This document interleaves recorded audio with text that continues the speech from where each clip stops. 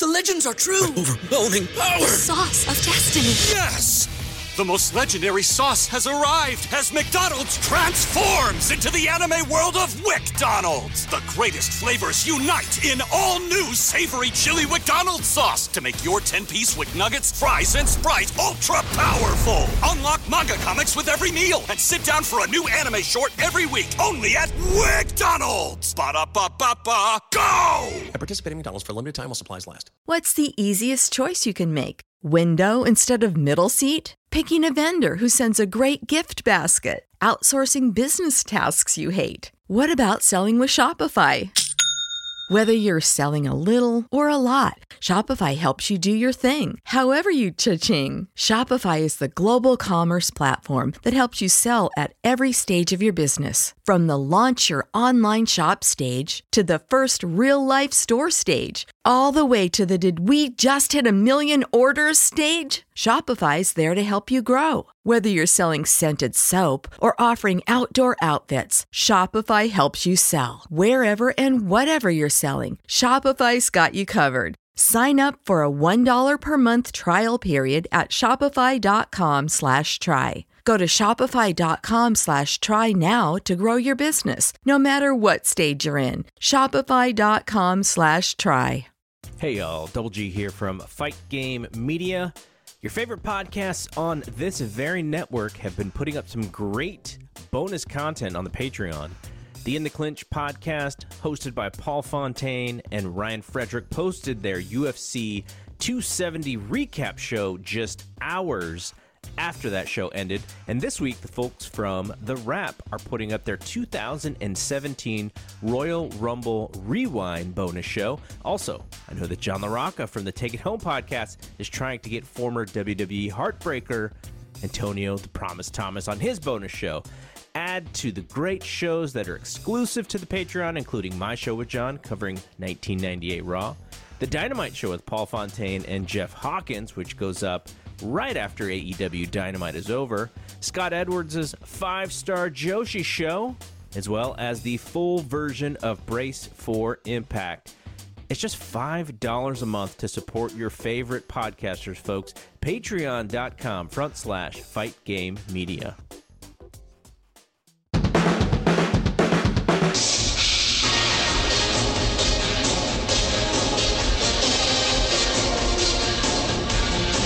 Hello, everyone, and welcome to a brand new episode of The Wrap right here on the Fight Game Media Network. I'm Keila Cash, and I'm back here on a brand new Monday morning, afternoon, and evening for you all, as we have now entered the Royal Rumble season officially. It's the Royal Rumble going down this Saturday from St. Louis, Missouri, and it's going to be a stacked show from top to bottom. But before we get to that, let's do our introductions, shall we? Kicking things off with my co-captain, my right-hand man, and Von Wagner's biggest fan, back to the show per the usual, Scott Young. Hello, Scott.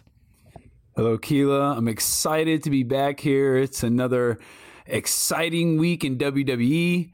I'm just happy that I have the same name that I had last week.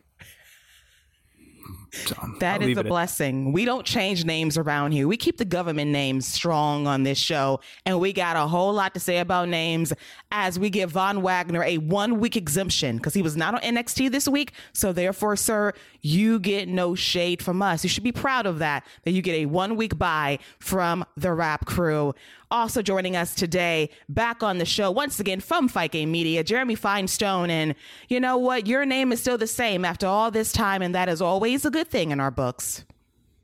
Team Makeover has reunited, and boy, did I pick a slow week in WWE to join the crew, didn't I? Yes, you did, but not as busy as the first week of the year, but still quite the week for WWE nonetheless, as we get ready for the Royal Rumble going down this Saturday from the Lou. But we got maybe 1, 2, 3 wraps for you. We got this show dropping right now and the throwback to 2017 dropping on the Patreon this week as well. So please sign up today via patreon.com/FightGameMedia, and you would get your 2017 Royal Rumble review. And Scott, when I look back at that Rumble that year and the stat I have regarding the entrance, Oh boy, times have changed in 5 years, which we'll get to later on this week. And of course, we'll be back next weekend with the Royal Rumble recap from the 2022 edition. All the highlights, all the lowlights, and who will walk into WrestleMania as the Royal Rumble winners for the men and the women. And we got our picks coming along the way as well. So a very busy week on the wrap. So I'm looking forward to this coming up to you all week long via the Fight Game Media Network Plus and the free feed. So Scott, before we get into the show, I want to just give you a brief thoughts. Anything you noticed regarding the Throwback Rumble from 2017 as a sneak preview for our listeners out there? Man, one of the first things that really pops out is the crowd reaction. I mean, these guys and girls, they feel like big time stars. Like they feel like a big deal. And I mean, besides the entranceway that takes 20 minutes to get down, everything else on the show, I mean, it's a very different look for WWE, and just to see some of the guys and girls and some of the girls too, but just to see where their characters are then, to see where they are now, to see who you thought was going to do something back then, to see where they are now. It's kind of jarring actually to think of how far WWE really kind of taken a dive, man. Like if this was happening now, oh my gosh, we'd be going crazy. Good times back then. We just didn't know we had it. Oh man, when I looked back at that show, the memories and the reawakening of feuds from 2017 and that Rumble match, which we will get to at some point in the very near future. Very tongue-tied right now because that Rumble, let's just say the first 7 entrants blew my mind in terms of the stat that popped up, but we'll get to that via the Patreon later this week. But let's kick things off with the lead story, the main topic, which is Mustafa Ali requesting his release from WWE. Scott and I did a workshop last weekend saying which guy from SmackDown needs an emergency push at this very moment, and we both leaned with Ali. And then the next damn day around the show, by the time this show dropped, we got the word that Mustafa Ali requested his release from WWE. He wants to do something beyond this space, professional wrestling, maybe get a Marvel deal with Blade. Who knows what he really wants to do outside of WWE. But since then, the request has been denied by WWE, and I'm wondering to myself why. So I guess you see value in Ali, but you don't want to release him or use him for that matter. And I think about the calendar, because now we kind of know how these cuts go in WWE these days. There's a fourth quarter earnings report dropping in February. So they can cut Ali due to budget cuts the week before the release drops regarding those numbers, or right after the conference call is over, they can call up the people on their phone and say, by the way, these budget cuts making billions of dollars. We can't keep you, Ali, so we're just going to let you go. Either that or they put the contract on ice indefinitely, which they can do as well, which they try to do to Adrian Neville, now known as Pac in AEW. So Scott, is after we workshopped all of these ideas for Ali to know he wants his release from WWE, and WWE is not going to give it to him anytime soon. Really, what are your thoughts on all of this as we try to help SmackDown get better and somehow they still manage to shoot themselves in the foot in more ways than one? There's no real rational reason why this is, except I feel like they probably feel some type of way that he said he wasn't going to do the gimmick they offered him. So they were like, word, if you're not going to do what we're going to tell you to do, then you're not going to do anything. So I have no idea why they won't use this guy. I mean, they tried to use him as a heel to lead a faction. That didn't work. That's not his fault. The faction was doomed from the start. I said it last week, and I'm going to stick with it. This guy is a top-tier babyface, ready to go wherever promotion he goes in. He can be a main event player from day one, and I genuinely hope that that's how he's used going forward if he does decide to stay in wrestling. This is kind of becoming a bit annoying and just kind of ridiculous when it comes to WWE, in the fact that they've been cutting people left and right, and people been saying let me go, and then they let him go. But WWE, they know what they have in Ali, and they know the potential that he has, and how compelling and how engaging he can be. And I'm sure they know the story that he has and the reach that he has. And I don't know, man. I don't really have I don't have a lot of good things to say about WWE with this, because this is just really disappointing. It's just a very disappointing week, and that was a bad way to start it off. Definitely. I thought about our show. I saw the news and I shook my head, and you find out that they don't grant the release. Like, why? Toni Storm quit and she was good to go the same day. So it's definitely a choice by WWE. They sometimes operate on petty, but I got some advice from Mustafa Ali. Start a Twitch channel and get fired that way. Start a Cameo, OnlyFans, start a third-party service, and maybe then that will push and compel WWE to let you go, because we see the talent is clearly there in the ring, and he does so many amazing DIY stuff at home via promos to get his character over, and you can't utilize any of that on SmackDown, a show that desperately needs a joke besides the main event scene of the Bloodline and cameos for Monday Night Raw. But we talk about this all the time, which we'll get to later in the show. So Jeremy, as we talk about this Mustafa Ali situation, what are your thoughts on his request to get cut by WWE and WWE's refusal to do so? Well, I'm not surprised that he asked to go. The writing's been on the wall since before he even was in Retribution. It didn't look like a match that seemed to fit, despite everyone wanting it to work, if that makes any sense. They really just didn't understand what kind of talent that he is. And I'm already speaking in the past tense because I'm going to tell you how this is going to work. WWE is battling battles on many fronts right now, and this is just one of them with their talent. So he got into a fight with Vince McMahon. He's in the shitter. He's in the doghouse right now. They are going to ice him. They're going to keep him off TV. Probably not going to be in the Rumble. If he is, he's going to get buried. Maybe not WrestleMania, but come after WrestleMania, he's going to get released because they're going to forget about the little fight that they had. They're going to have 20 other battles that have come up between AEW and all these other promotions and TV and whatever. And come August, if he wants to wrestle, I have a feeling he will have his choice of wrestling wherever, whenever he wants on a schedule, and the opportunity to prove himself if that's what he wants to do. Who knows? There's a lot of people that have left WWE and just wanted to take a break and, collect themselves. I do think that there is a bright future. It's just a matter of time. The window after this whole debacle right now, the immediacy of it has died down.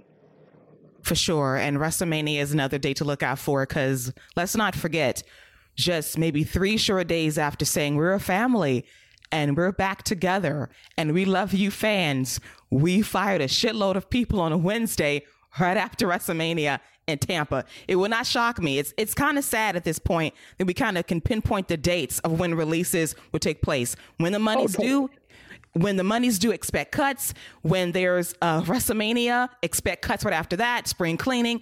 It's really bad when you can kind of pinpoint in your calendar when these cuts are going to go down. Before Ali, I hope he gets free of this contract soon. It's ridiculous at this point. If you're not going to use him, release him. But apparently you see some value in him, not to cut him. But even though at the end of the day, we know they operate on petty all the time when it comes to some of these release requests. But what a way to start the week. It bugs me out because they're not going to release him other than any other reason that they're just going to get bored of not doing anything with him. It's going to be boredom and not like a mercifulness or anything like that. It's all business, and you just got to support these wrestlers if you believe in them. Absolutely. And here's hoping the next time we workshop Scott that nothing bad happens immediately thereafter. I feel like we speak bad things into existence all the time, even if it's on accident. I don't understand. It's bad juju, man. It's just so tired from WWE. I'm just tired of this, man. I mean, for a company that needs baby faces, it's astounding that they just let people go left and right, or not even let people go. They just ice people left and right. This is the old trope they used to do with the wives of the main characters of people. They just icing people. I mean, it's crazy. And it's a bummer because your picker ain't broken. It was a completely sound theory that you had, that he was the guy that you could, put some momentum behind and be a youngish looking babyface that the crowd can, connect with. They just chose not to. Stubborn, and they have their idea of what they want in a baby face. They must be this tall, they must weigh this size. It's like, the guy is talented. I think fans are beyond that. It's not 1992 anymore, which we'll get to via NXT 2.0 very, very soon. But let's get to the flagship show, shall we? Monday Night Raw going down this past Monday against heavy competition, but somehow, some way they survived in Tulsa, Oklahoma. Not a bad show, but my goodness, I have to use my Chad Gable academic scale of curving for this show, because some things I can understand and some things I simply do not get in terms of the booking.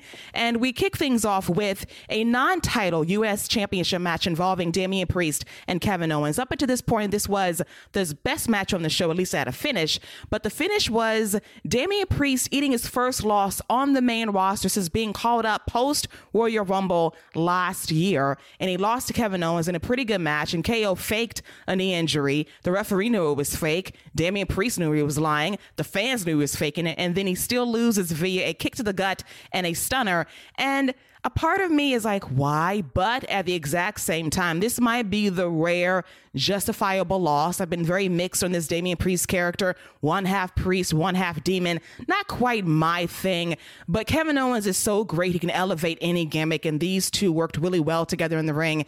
And if we get a rematch for the championship, and hell, I wouldn't be opposed to a title switch because I think Kevin Owens is more over than Damian Priest at this point, but we'll see where it goes as we head into WrestleMania season. So Jeremy, what are your thoughts on Priest's streak ending and Kevin Owens getting possibly a title shot at the U.S. title? I was a little taken aback that they did it on a random Monday night in January to kill the win streak for Damian Priest. But at the same time, if you look at the hierarchy, Kevin Owens is a bigger star. On a one-to-one matchup, I want Kevin Owens to win that match. I'd have no issues with Kevin Owens winning that match. And the fact that he won the match without much shenanigans other than Kevin Owens doing Kevin Owens things was honestly an ideal result of the way that they put that match together. I was like, okay, I'm all right with this. I actually heard about the match before I watched it, and then I watched it, I'm like, this is fine. This is good wrestling. I am okay with this match, and I am okay with the outlook. I think if Damian Priest loses every once in a while, that's okay. There are going to be moments where booking in service of a greater story, maybe the Damian Priest heel turn of telling a story long term. I'm good with it. There seems to be a plan. He seems to be a project that they have committed to, and I am interested to see where they go with it. All right. So on my Chad Gable grading scale, I give this an A in terms of it making sense by WWE logic. But Scott, I saw one of your posts regarding Monday Night Raw in the Facebook group, and you say you don't like when champions lose non-title matches. In this case, can you make an exception for Kevin Owens beating Damian Priest? I think I'm in the minority with this. I'm not a fan of this. I don't think Damian Priest should be eating a pinfall loss right now until he's losing the title. Now, this was for the title. I probably wouldn't have a problem with this, but I just don't. They've done a good job with him of not taking losses, of protecting him as a champion. He doesn't lose as a champion, and I appreciate that because that's something different from WWE. It made him stand out. It kind of gave him something different. He hadn't been pinned. I just don't. He has to lose at some point. And honestly, I wouldn't have a problem with KO becoming U.S. champion, but I just don't think that first pinfall loss should have happened non-title. It should have big consequences. It should be a big deal that he lost. He got pinned. That should be a huge deal, and it should be bigger than just a random match on Raw. Like I feel like this should 100% have been saved for the title match for whenever he does lose the title. But it seems like I'm in the minority on this one.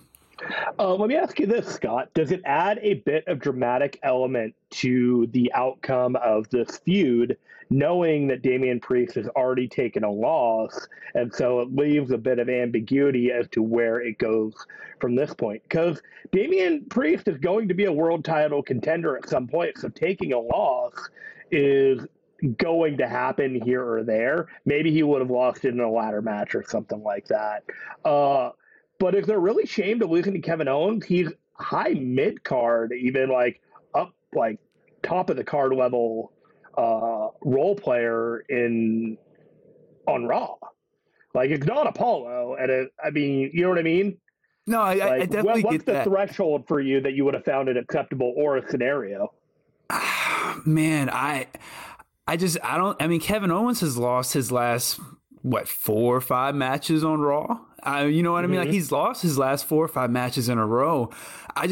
Now, if this was Seth Rollins and Kevin Owens interferes, and that's how, like, that to me is different. I know that's a WWE trope, but that to me would at least, Rollins is a tier above Damian Priest. That should be the only type of people beating Damian Priest. I think Kevin Owens, I would almost put Damian Priest a little bit above Kevin Owens right now, just because of how he's presented. He's presented as a big deal, as a beater. So I think if you flip the Lashley and KO thing, because I have thoughts about the Bobby Lashley Seth Rollins match too. I think if you flip the opponents right here, we can come out with.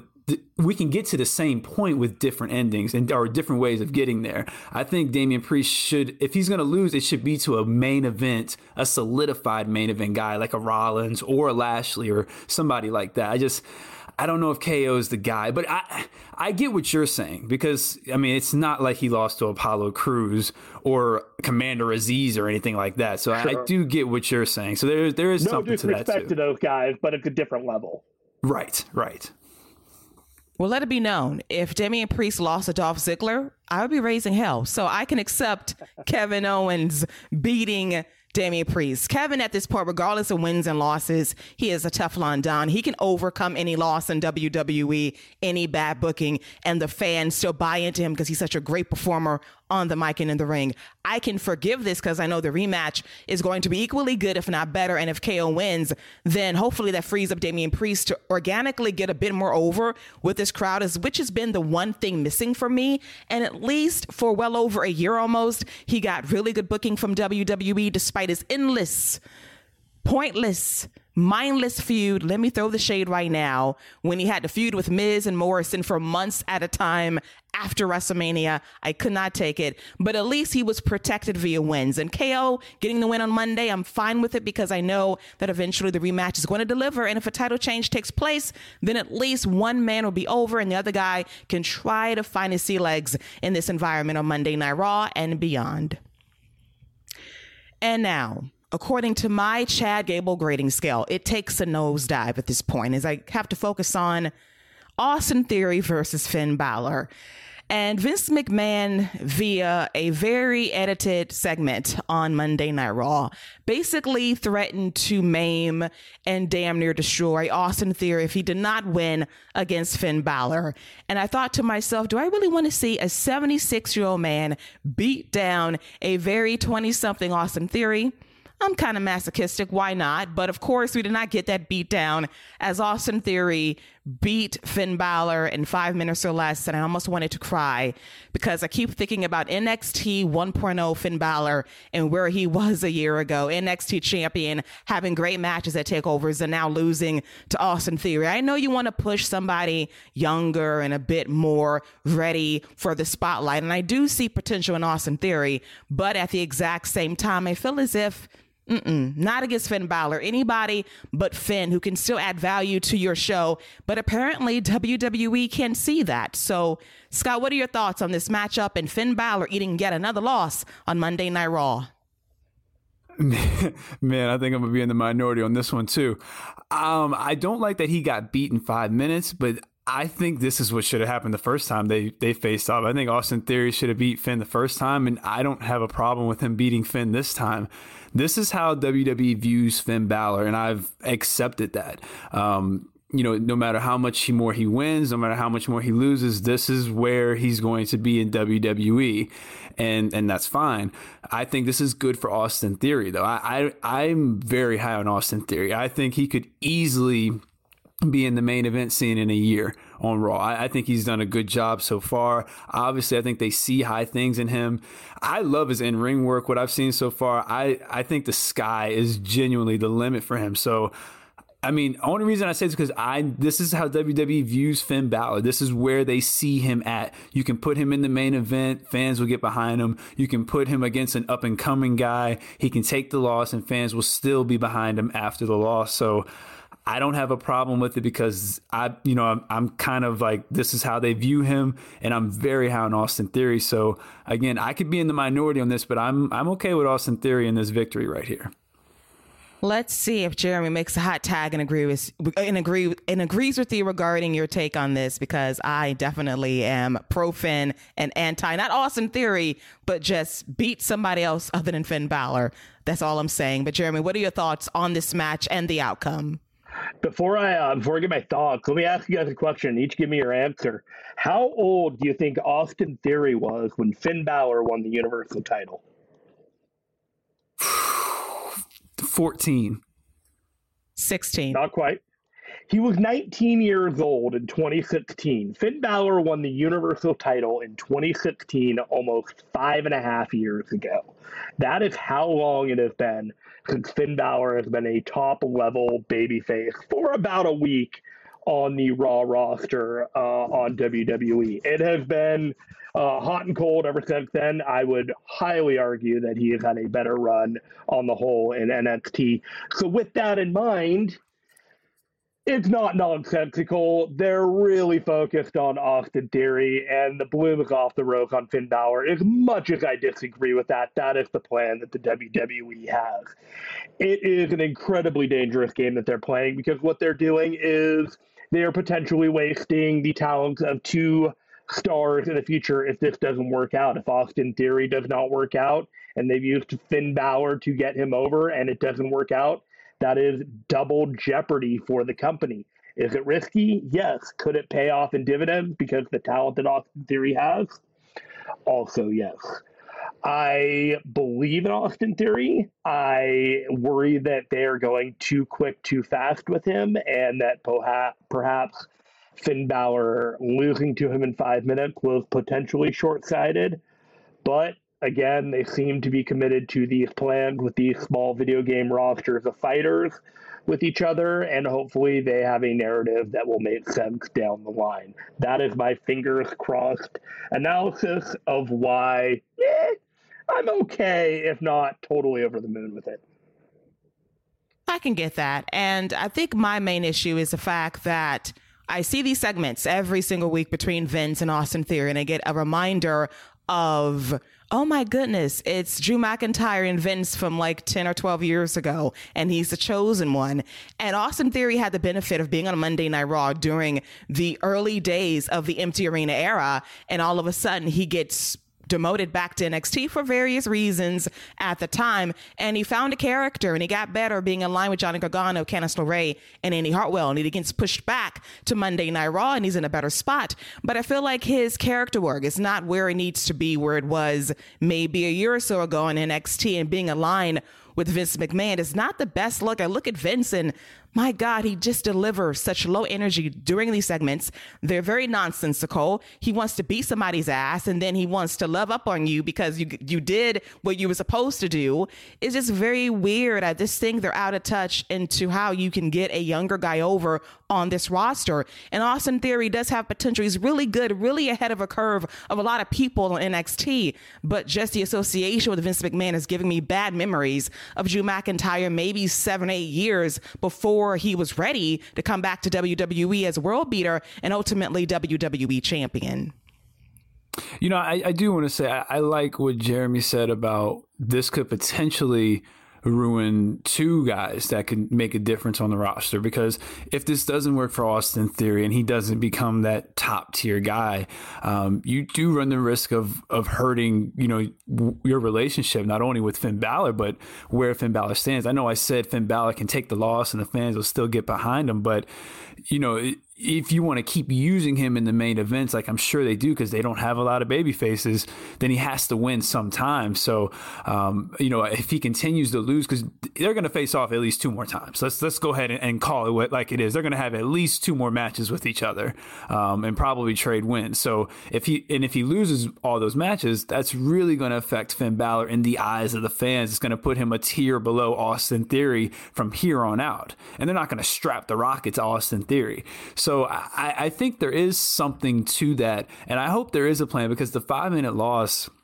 I think that could be I think that's one of the biggest things about this. If they would have had a 15-minute match out there and Austin Theory goes out there and beats him in a 15-minute strong back and forth match, I don't know if there's this much pushback on it. What's your gut? Who throws who over the top rope at the Rumble? I think Finn gets him.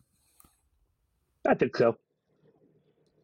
I can sense that as well. And then they can continue the feud on Monday Night Raw for the next 6 weeks, as they like to run back matches over and over and over again. But the real test, as Scott mentioned, would be a longer form match, because if they had like a 15, 20-minute match, maybe I wouldn't be so upset about this. At least the win for Austin was clean this past week. But my goodness, you don't want to hurt people in terms of booking. And then you want to go 50-50, and you want to protect Finn, then you want to protect Austin Theory. It goes back and forth, and ultimately nobody gets over. And then Vince blames both of them because, damn you, it's your fault. But really, it's your fault because you keep booking the matches. And then when they're short in nature, you wonder why nobody gets over, because you really don't let anyone get loose, have a bit of fun, and maybe get over. As I think Austin Theory has much more potential away from the old man long term. But I guess when he stole that damn egg and brought it back and he boosted a number post Survivor Series, they said, well, maybe this is a demo we need to go after. I get it, but the strategy is a bit off to me at this point. Well, they lost the egg, so they lost the boost. I mean, it's easy. It's easy math. They got rid of the egg, and then they lost the viewers. Come on, now if they bring the egg back, the people will come back. So you're saying the egg is a draw? Come on, it's obvious. It's clearly obvious that the egg is the demo god. Oh, it's the demo egg. Oh my God. It's the demo egg. I just thought the chat stopped clearing. Netflix says, give me that goddamn egg back. Peacock says, get this egg off my screen. If you're going to show something, show off a peacock, damn it. We can be creative, but that's the egg for you. It gave us a 2-day run, and it just left after that, never to be seen or heard from again. And speaking of something I never want to see or hear from again, is Zelina Vega dissing my girl, Rhea Ripley. You're saying to her this past Monday, we did you a favor because we showed you that Nikki Ash is a loser, but you're a loser too. Like, what is going on here? Like, Zelina, Carmella, they're going to be 27-year tag team champions. They are now a tag team division of 1. My girl, Rhea Ripley, is being ganged up on by the Mean Girls. Now Nikki Ash as well. Like, what in the hell is going on here with Rhea Ripley's booking on this show for the last few weeks? Where is the person from 2019, 2020 that was whooping ass? Where is the champion? Where is the rebel? Where is the badass who would never let people talk shit about you and get away with it? The presentation of Rhea Ripley has really rubbed me the wrong way as of late, and I am just perplexed by this presentation, and I want better for her because it's giving me Sasha Banks and Bayley vibes when the train fell off the tracks for them in terms of the booking for a good 2 or 3 years, and they did not get back on track until a fucking pandemic. So Jeremy, please tell me we don't have to wait 2 years for Rhea to finally rediscover what makes Rhea Ripley a badass and ultimately a champion.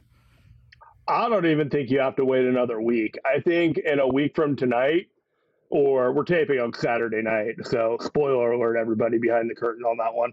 I think Rhea's winning in the Rumble. I think all of these little feuds that she's got going on in Raw are all a distraction to give people the idea that they don't have a real plan for her.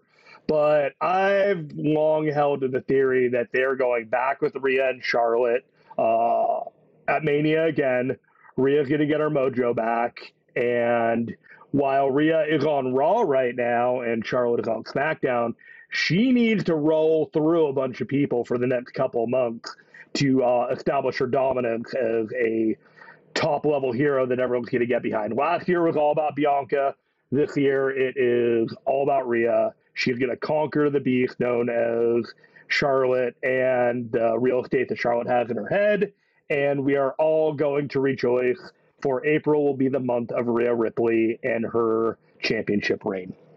That's my theory. I hope I'm right.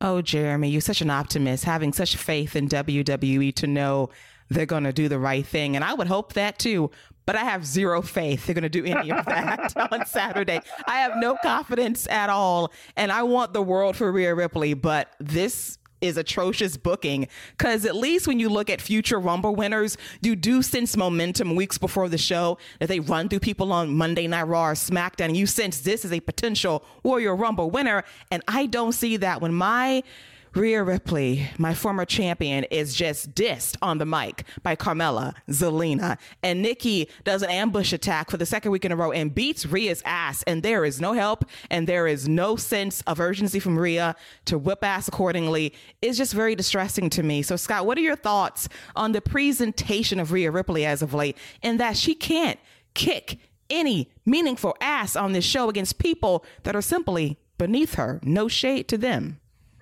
Well, WWE doesn't know how to book baby faces. And when they, very rarely do they get it right. This is partly why I wanted Rhea Ripley to be the one to turn heel, because if she turned heel, I would 100% pick her to win the Royal Rumble, because I think she would eliminate 12, 15 people to really get over her heel turn and all that good stuff. The final two would probably be her and Nikki Ash. She'll get a couple big, hope moments and all that. Her being a babyface, I just don't have a lot of confidence in it. I do like the idea Jeremy had about Rhea and Charlotte, and I don't think Rhea wins the Rumble. I think she does eliminate Charlotte, though. So I think that is how we get to that match, because I do like that idea. But Rhea, man, I don't understand Rhea Ripley. I'm going to say it every week. She should be a pillar of that women's division. Bianca on one show, Rhea on the other show, and they should both just be building up and dominating, and the show should be built around them. The division should be built around those two women, and those should be the stars. And a year from now, those two should be facing off at WrestleMania for the title, and it should be main eventing night 2. Like that should be how these women are presented. That should be the long-term plan for both of them. And it seems like they kind of think that way for Bianca, but what's going on with Rhea? She got the big win at WrestleMania, and then the follow-up has just not been there. If she was a heel, there would be great follow-up. They would 100% have her just killing people, tossing people around, headbutting people in the face. She would be looking like a monster. But because she's the babyface, they don't know what to do. They don't know what to do with somebody like Rhea. She's a star, man. She is a star you build a roster around. And I don't know, man. I just don't think they see her like that, or they would be booking her completely different. I think you should be booking her like a star. So I think I could rehabilitate Rhea in one spot in the Rumble. Okay? You bring her in, say, somewhere in the 12 to 17 spot, and you're going to have maybe Carmella in there, Zelina, Nikki ASH. They're all in there, and they're all doing some type of mean girl thing, and she almost gets eliminated, and she just freaking snaps. And she just turns around, and she hauls ass and beats them all, sends them all packing. And all of a sudden, she remembers that she's the barroom fighter. She's Rhea Ripley. She's going to beat everybody's ass in there. And all of a sudden, she takes names, throws Charlotte Cass out of the Rumble, and there's still 10 more people to go, and she's just running shop over the rest of the Rumble. You do that early, and then you forget about it for the rest of the Rumble. Maybe she goes away for a second. But if you do that early in the Rumble and then go back to it later on and not make it the climax of it, I think it would work a lot better in terms of people's presentation of, in a big show, this is where a lot of people are going to see Rhea Ripley. They're not going to be watching Raw to see what Rhea Ripley is doing, but they're going to see this, and they're going to see the moment, and everyone who's been watching is going to see this climactic denouement of her Campbell journey of heroism coming back from everything. But the Royal Rumble is when she shows the world who she is and reminds everybody on the roster who she is as well. So essentially, she should do what Brock did to the Rumble. She should be the Kane of the Rumble, but, vanquish the people who've been bothering her first, and then just not unceremoniously take out Charlotte in the middle of the Rumble to remind her, like, oh, I still know what I can do. I like that. I like that a lot. I have no faith that WWE is going to do that, but we'll see next Saturday. And I love your optimism because I'm trying to be hopeful here because I'm a big Rhea fan. I'm a stan. She's a pillar to me. But my goodness, I've been through the Sasha Banks and Bayley push of 2017, 2018, 2019. It was bad. Yeah, despite the championships in between. It was bad until the pandemic, unfortunately. There are two wrestlers that make sense to me to win the Women's Rumble, and that's Rhea and that's Bianca. And Bianca won it last year. It, to me, does not make any sense to have her go back. She doesn't need it. All right. So that is already a spoiler alert regarding our Rumble picks for later in the show. Oh, I didn't know I was part of that. Sorry. Just spoiling now. Between now and when we get to that segment, you can pretend that you never said anything and change your mind and make a prop bet. Have a backup just in case. But hey, it's not a bad pick. I hope the best for her heading into next weekend, but my God, the booking on this show is pretty bad for Rhea Ripley. But let's focus on the main event of Monday Night Raw. And I think we can all agree that when we saw that Seth Rollins would be facing Bobby Lashley in a champion contenders versus championship contenders match, we all thought, why? They don't need to eat a loss 2 weeks before the Royal Rumble. Why would you do this? And the main event was pretty good. They worked incredibly well together. Bobby was a bit over in Tulsa this week versus where he was in Philly, saying Bobby who? Thanks a lot, Brock Lesnar. So he was over as a babyface on this show. Seth, we'll get to him later on SmackDown. I'm looking at two parallel Seth Rollins, one on Raw that is a heel and one on SmackDown, which was a fighting babyface that had the crowd eating out of the palm of his hand. And he's a great ring general, kicks ass per the usual. And Bobby delivers this nice avalanche belly to belly suplex from the top rope. And then we get the DQ and the Hurt Business comes out there, beats down Bobby Lashley. Then the Usos come out, they attack Seth Rollins, and Seth loses. Bobby wins. They don't eat pins, but why do we have the match in the first place?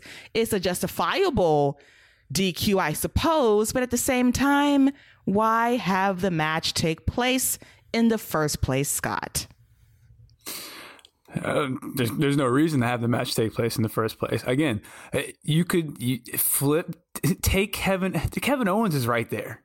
Kevin Owens is right there to take losses for Seth Rollins. He's right there. Like, that's what that guy is doing right now. Kevin Owens is right there. Flip that. Have Seth Rollins get a nice win over Damian Priest because of Kevin Owens. Give Damian Priest a reason for the loss, and then you can have Bobby Lashley get a good win over Kevin Owens. We still get two good matches.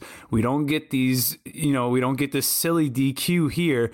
And then as far as Seth Rollins and these parallel dimensions, again, Seth Rollins, that one you see on SmackDown is from Earth 2. So that is a very different Seth Rollins than the one we have here on Earth 66. We just got two different versions right there, and Kevin Owens as well. Because he was very different on SmackDown as well. So that explains that. But again, no reason to have this match. Everybody knew what was going to happen before the match even started, because neither guy can take a loss going into those huge matches that they both have where they both could win. So just a silly match that didn't need to happen. Flip a couple things. Again, Kevin Owens is right there. He can take a loss. It's sensible disqualification. That's being friendly. It's the Chad Gable scale of grading this show, and I'm trying to give it some credit here. But I do love every week that you say Kevin Owens is right there. Pin him. He's right there. Yeah, just do it. He's waiting right there. Like, he's literally laying on the ground right beside Seth Rollins. Like, I'm right here. I'm literally right here waiting to take this L. waving his hands at day one. Hey, don't pin Biggie, pin me. I'm right here. Hello, right here. That is true, though. Kevin, when all else fails, pin Kevin Owens. He'll be okay. And as I mentioned, he's a Teflon Don. And that is Monday Night Raw in general. So, Jeremy, what are your thoughts on this main event? Did you find this DQ to be sensible or dumb? I'm trying to be fair here because in WWE, I got to grade on a curve sometimes. You know, I'm trying to figure out what led to the circumstances in which the people in the back said, you know what we should do? We should put both of our number one contenders for both of our top titles in a match that neither one can afford to lose and neither one will lose. Genius! No. It should have, in my mind, been some type of odd couple tag match where you have Bobby Lashley and Seth Rollins and you find a couple teams on the thing to have a feud with, Hurt Business. Hell, bring the Usos in, make it like a three-way tag team tornado match, whatever, and have them start trading finishers on the other guys. Do stuff to make them look strong. You didn't have to do this. You could have had them win and beat other people on the show. They do it all the time otherwise. So why not now? It didn't make a whole lot of sense how they did it, but for the plan that they had, cool, fine. We know that what the end goal was. Anyone who's been watching WWE knows that you're getting probably a DQ finish or two with your big stars. They don't like to beat their big stars. They just don't. They don't. And we wonder why book the match? Why make it so hard when you control the narrative? At least Bobby looked good whooping ass as we finally kill off the Hurt Business, unfortunately. And I can wonder what role they're going to play at the Royal Rumble on Saturday. I can only imagine what they're going to do to Bobby to try to sabotage him during this match against Brock Lesnar. We'll see. But I guess they crashed the weigh-in. Perhaps maybe they're in charge of checking the scale and make sure they don't pull a Paul White. Make sure we get those numbers right on that scale. Make sure it's accurate and we don't delay the segment. I'm hoping. And hey, if the scale doesn't break, it's a success in my book. And now I dread it, but now it's time to discuss NXT 2.0. Yeah. And yeah, indeed. And speaking of that, yeah, in particular, LA Knight, this dude is finally living his fantasy of being Stone Cold Steve Austin. He came out there with the boots, the jeans, the chain, the complete accent, the walk, the talk. All of it was Stone Cold Steve Austin, possibly one of the most over guys on this show this past Tuesday night, calling out Grayson Waller. Grayson Waller was smart enough to follow a restraining order, and the fans at the PC was a little saucy this week, chanting, "Rip that shit." Oh, now we can curse at the PC now, being a little bit more, non-PG, which was nice to see. But I just want to get your thoughts on the presentation of LA Knight on this show, Jeremy. What are your thoughts on LA Knight living his best Stone Cold life, trying to make anything possible right here on NXT 2.0? If you ever wanted to know an example of first-hand gear on a second-hand gimmick, that is what LA Knight is. He is a great-looking presentation, but the idea is recycled. We all seen it before. Some people will call it creatively appropriating. Other people will call it derivative. Other people would just be like copycat. I applaud him for making the best out of what he is given with his gimmick. It does not seem that he is ultimately the greatest fit in NXT right now, but he's putting the final polish on the Stone Cold LA Knight, and oh my God. And yeah, so I know what that is, by the way. I know what that is. Yeah. I am very happy that he seems to understand his character, even though his character doesn't fit where he is at. And for those of you that just caught that, oh my God, breaking news from the future and of the past. I manifested a win for the 49ers as they just beat the Green Bay Packers via a field goal. So I am very appreciative of this moment. So is Jeremy as he popped on live to tape. I enjoyed that greatly.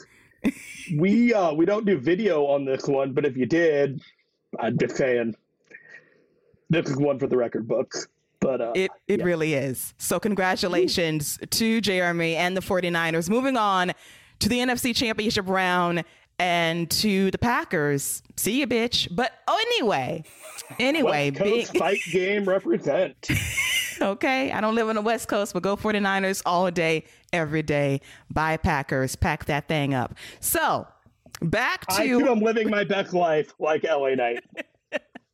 Okay, that's fantastic. Living your best life just like LA Knight. So, Scott, what are your thoughts on LA Stone Cold Steve Austin Knight living his best life on 2.0? And do you see him being in this system long term as a guy that could actually do a whole lot more via the main roster? I'm going to be honest with you. If I had never watched 2.0 before and I just turned it on and saw LA Knight come into the ring and the crowd going crazy for him, I would think he was a main roster star coming down for a guest appearance, just the way they were reacting to him. I mean, he seemed like he was easily the biggest babyface on the roster, not even close. So I'm shocked he's been there this long because I thought he was main roster ready from the jump. He's got a great look. He can talk. I think he would have been an IC. I would have thought he would be IC or US champion by now on the main roster, to be honest with you, just because he seems like he's everything WWE wants in their wrestlers. He kind of wrestles that same style. He's, deceptively athletic. I like LA Knight. I like what he brings, but to answer your second question, no, I don't see him there much longer. I think he's going to put Grayson Waller over one more time before he moves. I think that's going to be his last feud before he moves up to the main roster as well. So I'm looking forward to LA Knight on the main roster. I think he's going to make some noise on the main roster. I think he's going to be a player. I hope so, too. He's very charismatic, and he was one of the MVPs last year on the show via his feud with Cameron Grimes over the $1 Million Championship belt, making a star out of Grayson Waller as well. And he's really charismatic and talented, and he's just a guy you need on the main roster that can give SmackDown in particular a jolt in terms of energy and excitement. I know that he's on the older side of what they want. He's 39 years old, but he reverse ages nicely. He can talk, he can work, and those are the things you need on SmackDown, preferably moving forward. I know he did a dark match against Roddy Strong on Friday. He won that match, by the way. It doesn't mean much because dark matches don't say a lot about your future in WWE because they can send you right back to NXT or release you a short time later. That's how the game goes, unfortunately. But I do see a lot in LA Knight to really be a star beyond NXT very soon. It was nice to see him get cheered and loved by this crowd. Because think back to almost a year ago when he made his debut at Vengeance Day. They was like, who is this guy? They weren't really feeling him that much, but eventually when you acknowledge how good he is, despite him being a Stone Cold cosplayer, he's great. And if that's who he admires, is who he wants to be with a little bit of the Rock mixed in for good measure, good for you. We need some star power, and people that emulate star power from star power is the best mix to me. And elsewhere on NXT 2.0 was the beginning of the Dusty Rhodes Tag Team Classic. And this tournament started with mixed results. We had the Creed brothers versus Brooks and Dunn, Scott's favorite tag team on this show. And for what the match was, I wasn't mad at it. It was very green and very rough around the edges. But hey, they worked hard and the Creed brothers got the win. The second match threw me off a bit. It was Legado de Fantasmas, Raul Mendoza and Joaquin Wilde versus Malik Blade and Idris Enofe. And I really wanted to see Legado versus MSK in the semifinals. It's not happening now. Malik Blade and Idris won, and I'm happy for them, but I think they're a bit too green to really make it that far in the tournament. And if MSK advances this upcoming week, they have to deliver the match of their lives against MSK, who don't play in the ring. So, Scott, what are your thoughts on these two matches that kicked off the Dusty Cup this past Tuesday? Fine with both results, mixed on one of them, or one way or the other? So I just want to start out by saying I am very happy that I've gotten everyone to call Briggs and Jensen Brooks and Dunn as their tag team names. So shout out to the old dirt road. just I thought the match was okay. To be honest, the match was better than I thought it was going to be with Briggs or let me go ahead and stick with it. Brooks and Dunn and the Diamond Mine, the Creed brothers. It was better than I thought it was going to be. I really like the Creed brothers finish. I just like how hard he throws that last lariat while the dude's sitting on the ground. I like that. I think they have something. I hope they. Like the matchups, you would think they would put some of these less experienced guys with the more experienced people, so that way you could kind of protect them a little bit and just get better matches out of it. But I guess they're just throwing them to the wolves and saying, hey, let's see what you can do. So this was better than I thought it was going to be. So I'll give them that. I don't mind the rookie upset. And honestly, now that they've done this, I could see them beating MSK in the next. I see MSK winning their first round matchup. I could see them beating MSK and getting to the finals, and that kind of being a way of building this new team up. Building this rookie team up, and then you can get a heel team over by dominating these babyface rookies. So I'm actually gonna go with the rookie tag team to make it all the way to the finals. I think that would be a good way to create a new tag team right off the bat. So Idris and Malik, I'm pulling for you to go to the finals. All right. So Scott's riding with the Bracket Busters all the way to the finals. If Idris had Solo Sikoa as his partner, I would say I like them as a tag team a bit more than Malik Blade with Idris, but that was a WWE choice because Solo got hit with a fireball and he's unavailable for the rest of this tournament as he faces Boa on Tuesday via a street fight. Anything goes. We'll see about that. But I just love their fireballs, chemistry. Don't they? They sure do. Like 3 fireballs in the last year and a half. And I kind of like the Idris Solo dynamic before they split them off. But that's my only quibble about storyline continuity on this show, which we'll get to more in a bit. So, Jeremy, what are your thoughts on the first round of the Dusty Cup involving these two teams I've mentioned? I thought first off, Brooks and Dunn, I was like, that's not their names. Like, what's going on here? And then I was like, I was still like in the cloud of euphoria from the Niners. Like, okay, I'm tracking still. I'm still going. Okay, we got this. The Creed brothers versus Brooks Dunn, Brooks Jensen.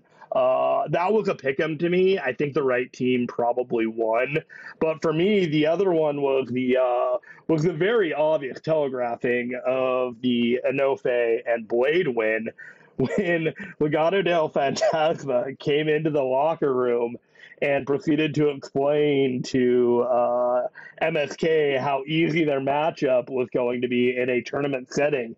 All I thought was, you fools, you have sealed your doom. You know where this is going. And throughout the whole thing, it's like, where are we go? Oh, Broad Breaker. There it is. And so we have the upset win. I don't think that they're going to go much farther than this one. I think MSK probably has the polish on them to get another title run, get Imperium or whatever they are going to be called into another polish of their own, and then they're moving forward with the Dusty Battle Royal. Whoever wins this really does need to go on and win the title.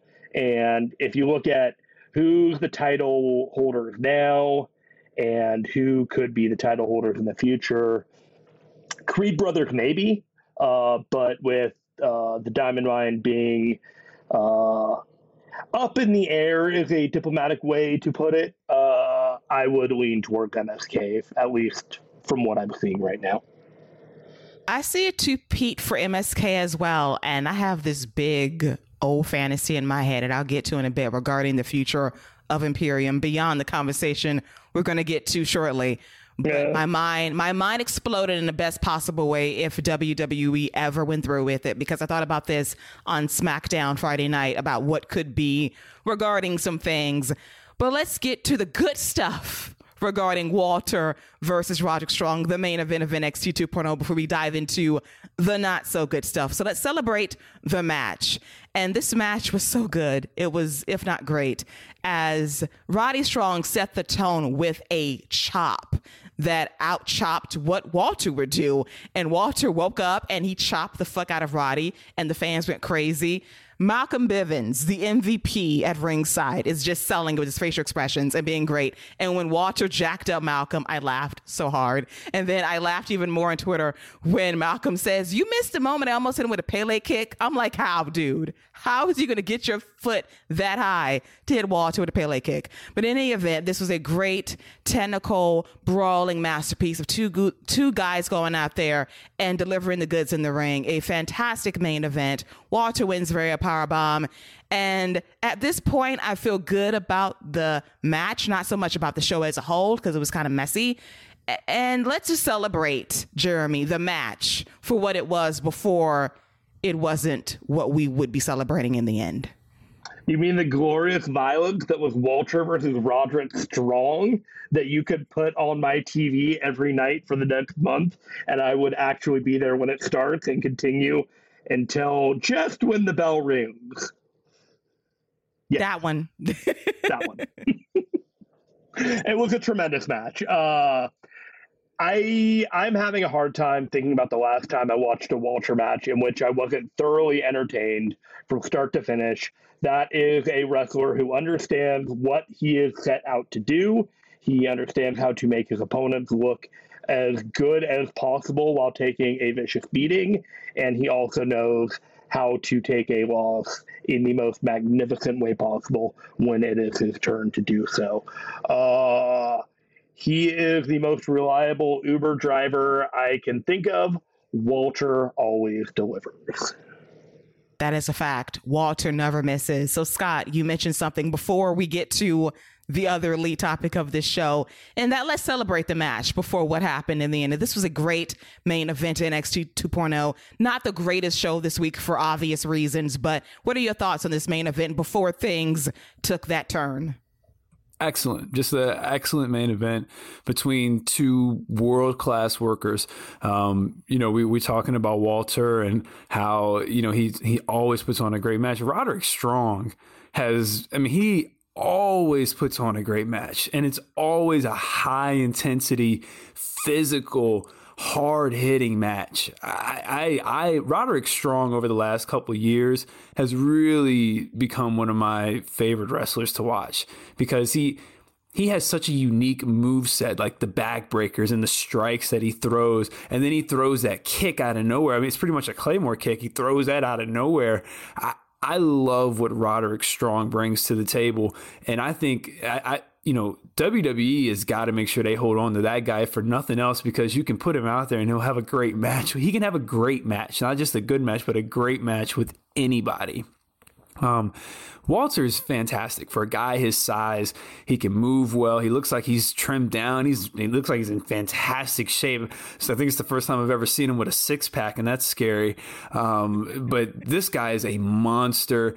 Carmelo Hayes, he talks about never missing. These are two guys who never miss. And this was a match I was anticipating, I was excited for, and they delivered on all fronts.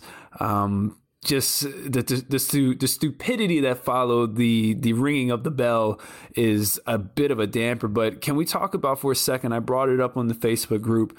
Malcolm Bivens might be the best manager in the game right now. He's fantastic. There's not a lot else that can be said about him that hasn't been said, but he's great at what he does. I think Diamond Mine's going to be around for a while because I think the Creed brothers are something. And I think with Malcolm Bivens and Ivy too, I think Ivy's got a great presence too. I think that dynamic fits. They fit with him really well, with his small self and him standing next to Ivy, who looks like she could break him and twist him around like a pretzel if she wanted to. So there's a great dynamic there that I think is in a year or two could be main roster ready. So I think Diamond Mine's around for a while, and I just wanted to make sure Malcolm Bivens gets a lot of love from me on this show. Malcolm Bivens is the guy that, to me, he should have been featured on NXT years ago, but they wanted him to be in better shape and to be much more developed as a manager while they had, the AOP guy out there and a bunch of others. He would have been good to go. He was doing this gimmick for years on the indies. I was ready to see him do this months ago, years ago. As for Roderick Strong, Scott, all I have to tell you about him, he is a diamond in the rough, and that is undisputed. Very well put. Touche and very well put.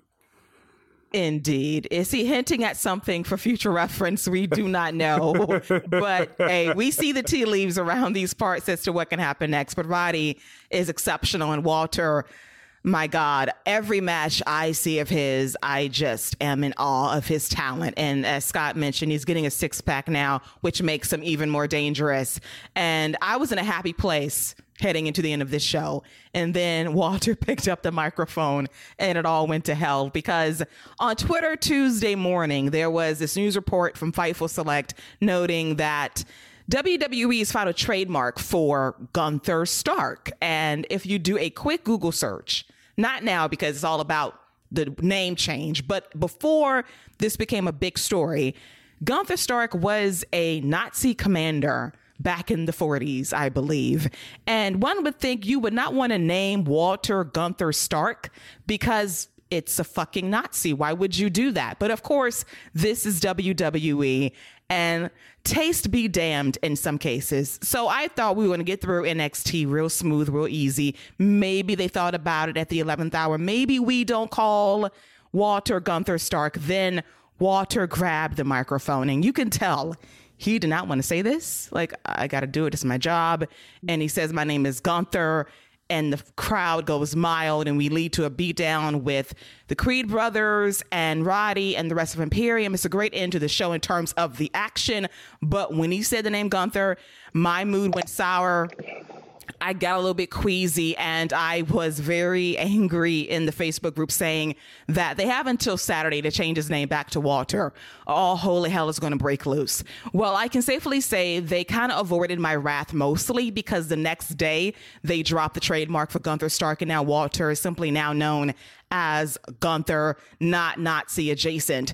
But even before then, when he just said his first name, we knew what it was associated with. You can't play cute with it. You knew what you were doing when you trademarked that name, and people got fiery on Twitter, as they should, because it was a stupid decision. I know it's all about making sure you own the names of your stars. Walter is legit his government name in Austria. You can't own that. You can't trademark that. He can take that wherever he goes post WWE. Hopefully that day never comes and WWE realizes what they have in Walter. But for this to go through this many steps and for you to clear this trademark and for you to almost go there, it's such a tone-deaf decision.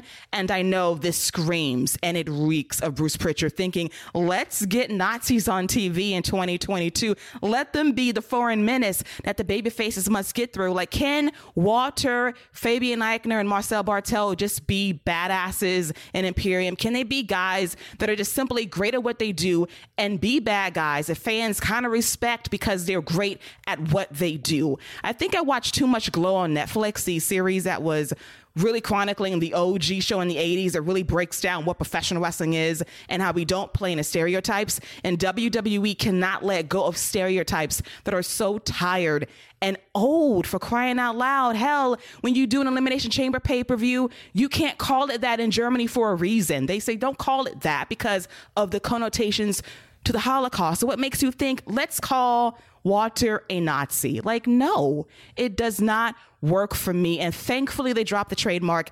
I can accept Gunther for being maybe associated with Friends via Central Perk. I can see Walter's being a barista now, but it's better than being a Nazi. And for WWE to go through all these steps really annoyed me, because a quick Google engine search would tell you what the name meant, what it symbolized, and for you to go through what you did to get the name and then drop it, it tells me that for up until the firestorm broke out, you didn't really care that much. But here we are.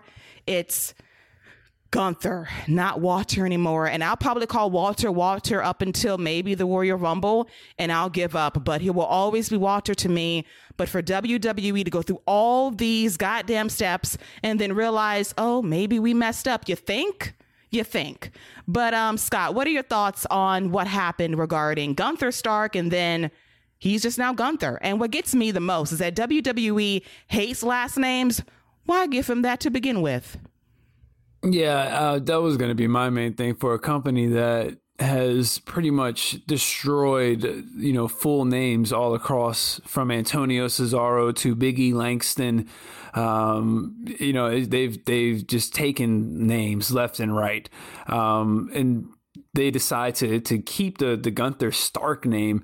I didn't look it up when I first saw it. I just, for real, the first thing that came to my mind when I heard Gunther Stark, I thought this was like some type of Game of Thrones character from the books or something. So I had no idea who it was. Then I'd go and look him up. I see, oh, all right, he's a Nazi. So there's no way that's getting on TV. This has to be just something they did. They looked it up and they're like, yeah, we can't use that. Then this guy grabs the mic, goes out of his way to stop the announcer to make sure all the attention is on him and what he's about to say. And he calls himself Gunther. Now, if I didn't do this Google search and I just heard Gunther, and then I would Google Gunther, I'm sure the Friends guy would come up, and we wouldn't even be talking about this. But WWE, again, I'm tired, man. I'm tired. I'm ready. I have my pillow with me. I got my favorite blanket. I'm tired with WWE. It's just exhausting having to deal with this every week. Like, it's something ridiculous that just is so easy to take care of and to stop from happening. All wrestling companies should have a PR person and somebody to just do quick Google searches. Just do a quick Google search. Oh, you want to do that name? Let me type him in Google and see what comes up. Oh, he's a Nazi. Let's X that one. Like, Google's right there. Google's right there. All you got to do is type in Siri, who's Gunther Stark? Right there. It's that easy. It's nonsensical. It's flabbergasting, and it's silly. I'm just tired of it. It's exhausting. And you would think WWE would know better, but they don't in a lot of ways. And they think they can get away with this shit. And we're not letting you get away with it. We will call you out on your bullshit. And this was complete bullshit that they tried to pull via this name and what it meant and what it symbolized in 2022. This is not 1942. We are 70, 80 years past World War II just about. And for you to think this is what the kids want to see today, Nazism, let's show them how we get it done here. America forever. Like, no, I don't want to see this. Like, can we just get wrestling for what it is today? Heels and baby faces, badasses we respect, but we want to boo at the exact same time. I don't want to boo Walter over being a fucking Nazi. I don't want to think about Nazis on my TV show. But Jeremy, what are your thoughts on the switch of the name and how WWE back patterned and tap danced like Savion Glover on Sesame Street back in the day? The name change is disappointing, but I get it. Most of the time, people aren't going to get out of a repackaged totally unscathed. At least he's not wearing gear like Karrion Kross, where he's a wannabe villain in a Conan movie. So I'm going to take it as it is for now, even though, I'm going to get into we're going to get into this right now. Okay. So, anti-Semitism in 2022 should be uncategorically just thrown out the window, unacceptable. The fact that WWE as a company has introduced these suggestive tones, not overt, but subvert, gives it an air of legitimacy and puts it into a conversation that we should not be having as a society. It's just, I'm going to leave it at that it does not belong on WWE TV. It does not belong on any TV right now in general. I got the last name, got the skin in the game. Even if I didn't, it wouldn't be okay. And they should probably find a way to back off of the overt sense of this gimmick. I don't know how, but I do have a suggestion, and this is when I'm going to take a deep breath and try and pivot back to a humorous idea. So, I think Von Wagner should join with Gunther. So as the advocate for Von, man, I don't know how I feel about you setting my boy up like that. Hear me out. He needs the guidance of Gunther. He needs to be taught the ways of the ring in such a way that he understands that his skills are a gift that Walter can, Gunther, my sincerest apologies, can mold and develop, and then, just like 20 years ago, Bruce Pritchard can have Von Wagner turn on Gunther and win the title from him.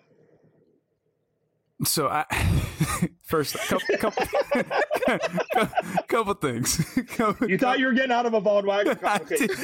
You thought you were. You got all the way to the end of NXT, and I dropped it on you. I would be honest with you. I was like, you know what? Von Wagner's going to escape this episode unscathed.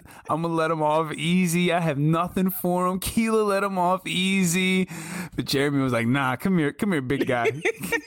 Come here, big guy. I got something for your ass. I got something for your ass this week. Come here. Imperium is a 4-man group. Imperium is 4 people. They need Von Wagner more than Von Wagner needs them.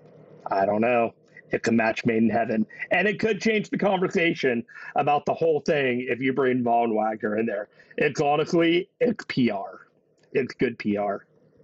I honestly don't hate it, and it wouldn't be the worst use of Von.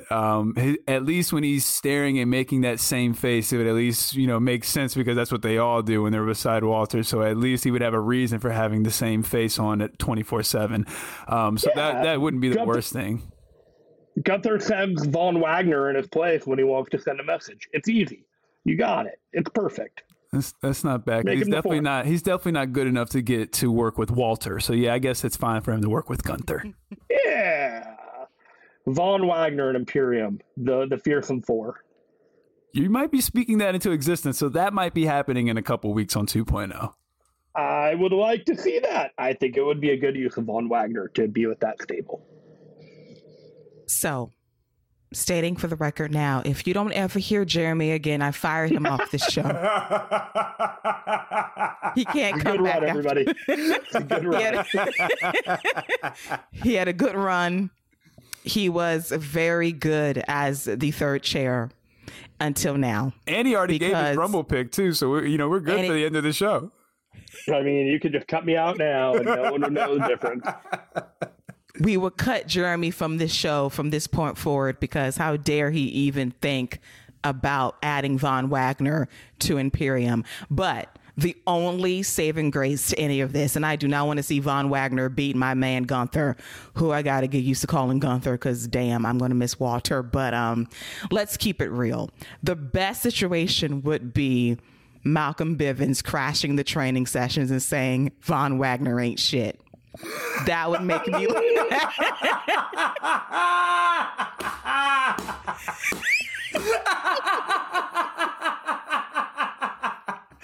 Now that I would like that the camera rolled all the way until you could hear the door slam behind him. Yes. Now that would go to see little Bivens walk up on Von, talking to his stomach, talking about, you ain't nothing. You ain't got nothing. Poking him in his stomach. That would be fantastic. That would be the only saving grace. That Malcolm will roll up alone and say, Gunther, this all you got? Von, this it? Is this your 4th man? Did this? Standing behind Ivy. Yes. Standing behind Ivy, by the way. Yes. Yes. Oh my God. We need this to happen just for that alone, for Malcolm to roll up on a training session saying, Von ain't shit. This all you got? Oh, like, man. Ivy got more than, Von. You could have picked Ivy. You could have picked me. Jeremy, you ought to be ashamed of yourself. You made us have to turn this. Now we don't win in on Von. We had a good show going, and now we don't win in on Von. Now you can just envision Malcolm Bivens doing the juke and move behind Ivy's shoulder. He just pops up behind each one of them. You can't touch me. You can't hit me. You can't. That's pretty good. That's pretty good. Oh, my goodness. I think that was the first time I broke Scott on this show. So revenge is mine.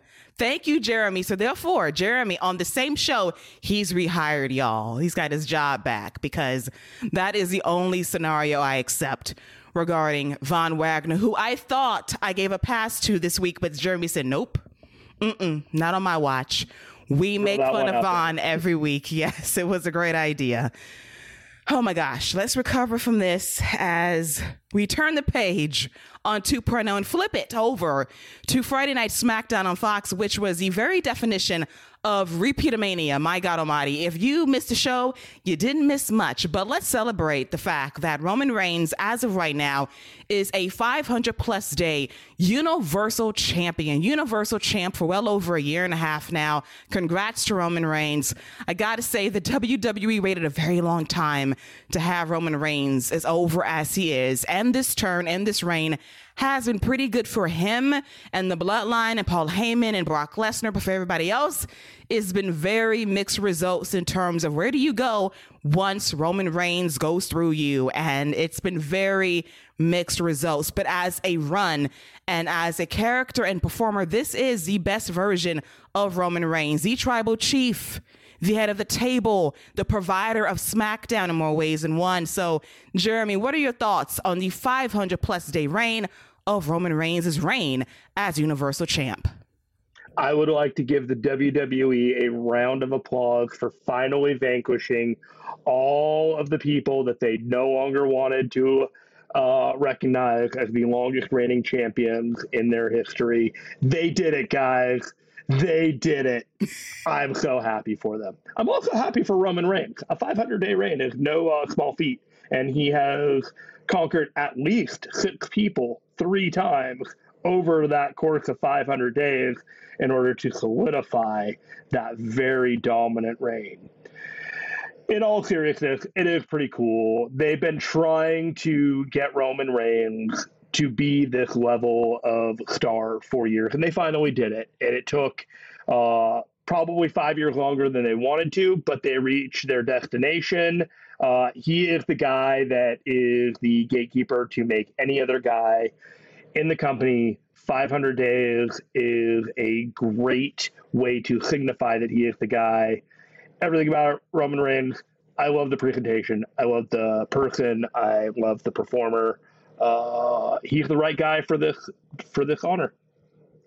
Absolutely. This dude has got so much swagger right now, and he's going to fuck around and be a babyface very, very soon, if not a quasi face already. The ones throw up, they throw up the ones, they acknowledge him now. He's just cool, and that's what makes him over as a babyface in the fans' eyes, mostly because he just exudes this coolness that wasn't there 5 or 6 years ago. He had it, but WWE suppressed it for so long, and I got to give him a lot of credit. He came back after taking that break because of the pandemic, and he just reinvented himself in terms of presentation, character, work rate. The Thunderdome stuff was amazing. The shit talking on SmackDown and at these pay-per-views when nobody was there was incredible to really engage you in these matches. I think it comes a little bit overwrought in a live setting with people these days via his last couple of pay-per-view matches, but in general, he's been a great champ, but ultimately, somebody's got to be made from this. We don't know who yet, but for what he's been able to do to get the Usos hot, to get Paul Heyman over as a manager once again, and Brock Lesnar living his best life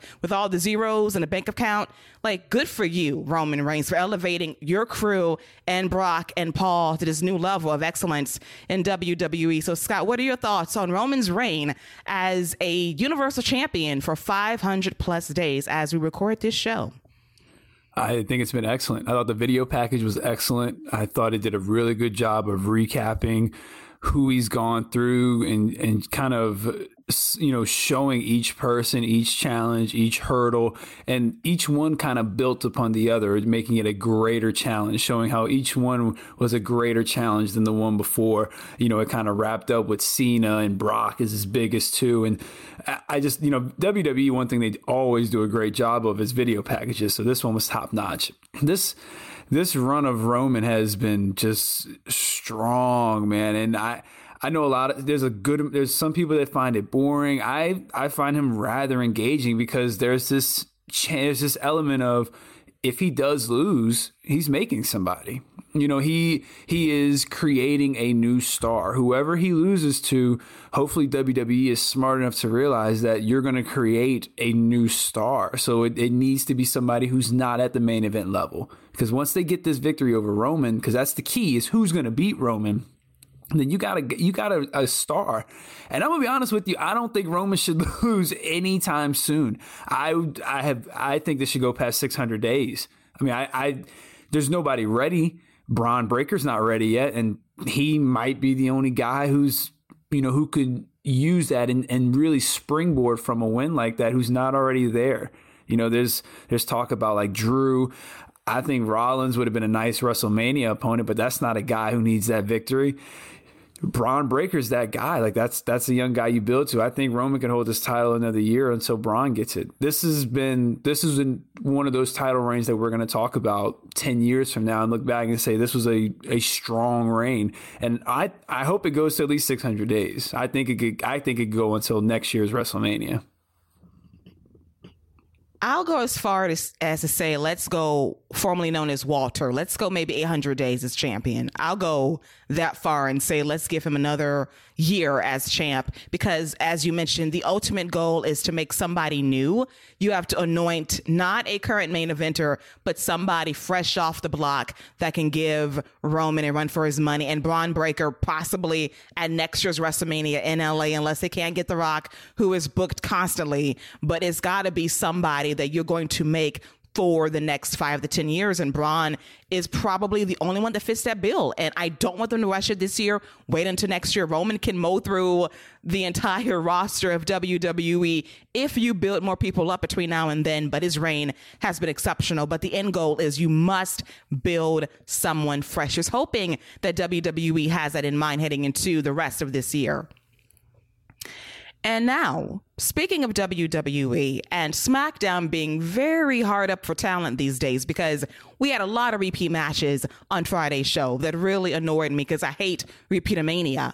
But we had cameos from Seth Rollins, Kevin Owens, and Big E, former WWE champion. And it got me thinking at this point, because SmackDown kind of got hurt by the WWE draft, and WWE made it worse by cutting people during the draft, but after the draft, about a month later, before Survivor Series, that really got under my skin. But at this point, when you see injuries to Sasha Banks, Xavier Woods, Drew McIntyre, and you see us heading to the Royal Rumble requiring surprises for both the men and women, Jeremy, at this point, do you think we should just say, let's cancel the brand split, let's bring these rosters back together as one at long last? I could not believe how quickly I felt that they needed to end the brand split when I was watching that show last night. When Seth Rollins was out there at the beginning of the show, and he's got the Usos and Roman Reigns, and he's talking with them, and I'm trying to game plan who might be his tag partner. And I wasn't paying a whole lot of attention to the card. And it was like, what? Kofi would be a good guy to come out, and Xavier Woods is not available right now. And then all of a sudden, Kevin Owens comes out. And I'm like, this is delightful. I like this. Kevin Owens and Seth Rollins, they're going to come out, and they're going to wrestle the Usos tonight. I can live with that. And then I think a couple other people showed up. And I'm just sitting here going like, this is way more fun than cutting the roster in half and working with what you got. At least now, when you got Big E coming out here and putting Madcap Moss, giving him his big ending, you're just like, yeah, why aren't you doing this every week? Why aren't people just coming out who are friends with each other and beating other people up and then going and having have a party in the ring? Make this be fun. I'm watching it, and I just this is what they're missing. They are so dedicated to separating these brands that they lose sight of the fact that you have 9 women on this roster on Raw and 9 women on SmackDown. And maybe, just maybe, in the middle of November, somebody on the Raw roster would have been a good opponent for Charlotte to have, as opposed to whatever they did, instead of, I have these 9 people and I can only use these 9 people. It would just make for better, more logical, and seamless booking, in which we're not looking at each show and being like, oh, well, they must have wink, wink, come down with something, this or that. It would work out a little bit better in my mind. Indeed. So, Scott, what are your thoughts on WWE, SmackDown, and this need to possibly end this brand split to make sure we have some depth between Raw and SmackDown every Monday and Friday night? I'm actually kind of worried. Well, so I'm kind of torn on it actually, because I think we could be heading towards it a little bit sooner than we may think. Obviously, the obvious one is the Brock Lesnar, Roman Reigns thing, them unifying the titles. But let's not forget, Charlotte Flair is the champion and she has entered the Rumble. And Becky Lynch is the Raw champion, and they definitely have a history from Survivor Series that they can go back to and play into. So, would it really surprise anybody if Charlotte Flair won the Rumble and then said, I want both belts? And Becky was like, come get me. I want your belt anyway, so I can be Becky 2 belts again. And then we unified both titles. So now we have a unified women's title, a unified men's title. The rosters are unified again. The only problem with it is you do lose a little bit of opportunity. Does Big E become champion if there's only one top tier champion? Does Big E become champion? Does Bobby Lashley get that top tier run as a top guy with only one championship? With moments like that, we don't get Kofi Mania with only one championship. So you lose out on stuff like that. But, when we had one champion, that was when The Miz was at the top of his game. That was when he made that IC title important on Raw. That was when he was main eventing Raw, defending that title. He was beating Roman Reigns clean in the middle of the ring to win the title. It meant something. The U.S. title could mean something again. You would elevate those titles. So there are definitely pros and cons to both of them. I'm not opposed to it. I agree with Jeremy. I thought, seeing different guys come out and seeing a full roster, or the possibility of a full roster got me way more excited than knowing that I only have a handful of people, like I'm selecting a Mortal Kombat character. So there is a glimpse of what your show could be with, just utilizing the full roster, since you're keeping it small anyway. So I'm leaning towards it, but I do know there are going to be people that aren't going to get the same opportunities as before. Definitely split on it too. I love seeing the surprises on Friday. It did not help the Repeatomania aspect of the show, but it just gave SmackDown a bit more depth that it needs. And it's always funny when it comes to the brand split, that I think about the split in 2002 and how great it was for a time. And then you think about the split in 2016, it was great for a time, but WWE can never maintain that momentum of what they built via the brand split. It's good for 6 months to a year, and then they kind of lose sight of the purpose of the draft. And that is to replenish, that is to refresh, that is to build fresh stars. Every time you do a reset every 5 to 6 years, it does feel much better for a while, but then you lose sight of what makes the draft and the brand split special. And I'm all for maybe maintaining the order now, but it's all about booking and making things make sense logically for WWE, which is a very hard thing to do via these shows most weeks. But if it is find a way to push people properly and have people at the ready when injuries do unfortunately take place, then maybe we can accept the brand split and the 2 champions on each show. That can really add some meaning to what these shows can be, but that requires a focused creative team, and we know that's very hit and miss in WWE these days. And now it is time for the main event of SmackDown on Friday night, featuring Seth Rollins and Kevin Owens from Monday Night Raw versus the Usos. And I thought this was the best damn match on this show by a country mile. As Scott mentioned earlier, this is Seth Rollins via Earth 2. This is babyface Seth wearing the Fresh Prince of Bel-Air Academy suit to kick off the show, and he's got KO by his side. It's a great dynamic between those two as a tag team. They're a great tag team, and they display that via this main event against the Usos. A fresh, cool matchup. I love the No Falls. KO always performs at a high level. And then we get to Seth at the very end of this match, and the fans in Nashville are standing up. They're doing the choir sing song with Seth to do the curb stomp. Then Roman comes out of nowhere. Superman punch lays him out. But you would think that Roman would knock out Jimmy Uso instead to prevent you having this match against Seth at the Rumble, but I digress.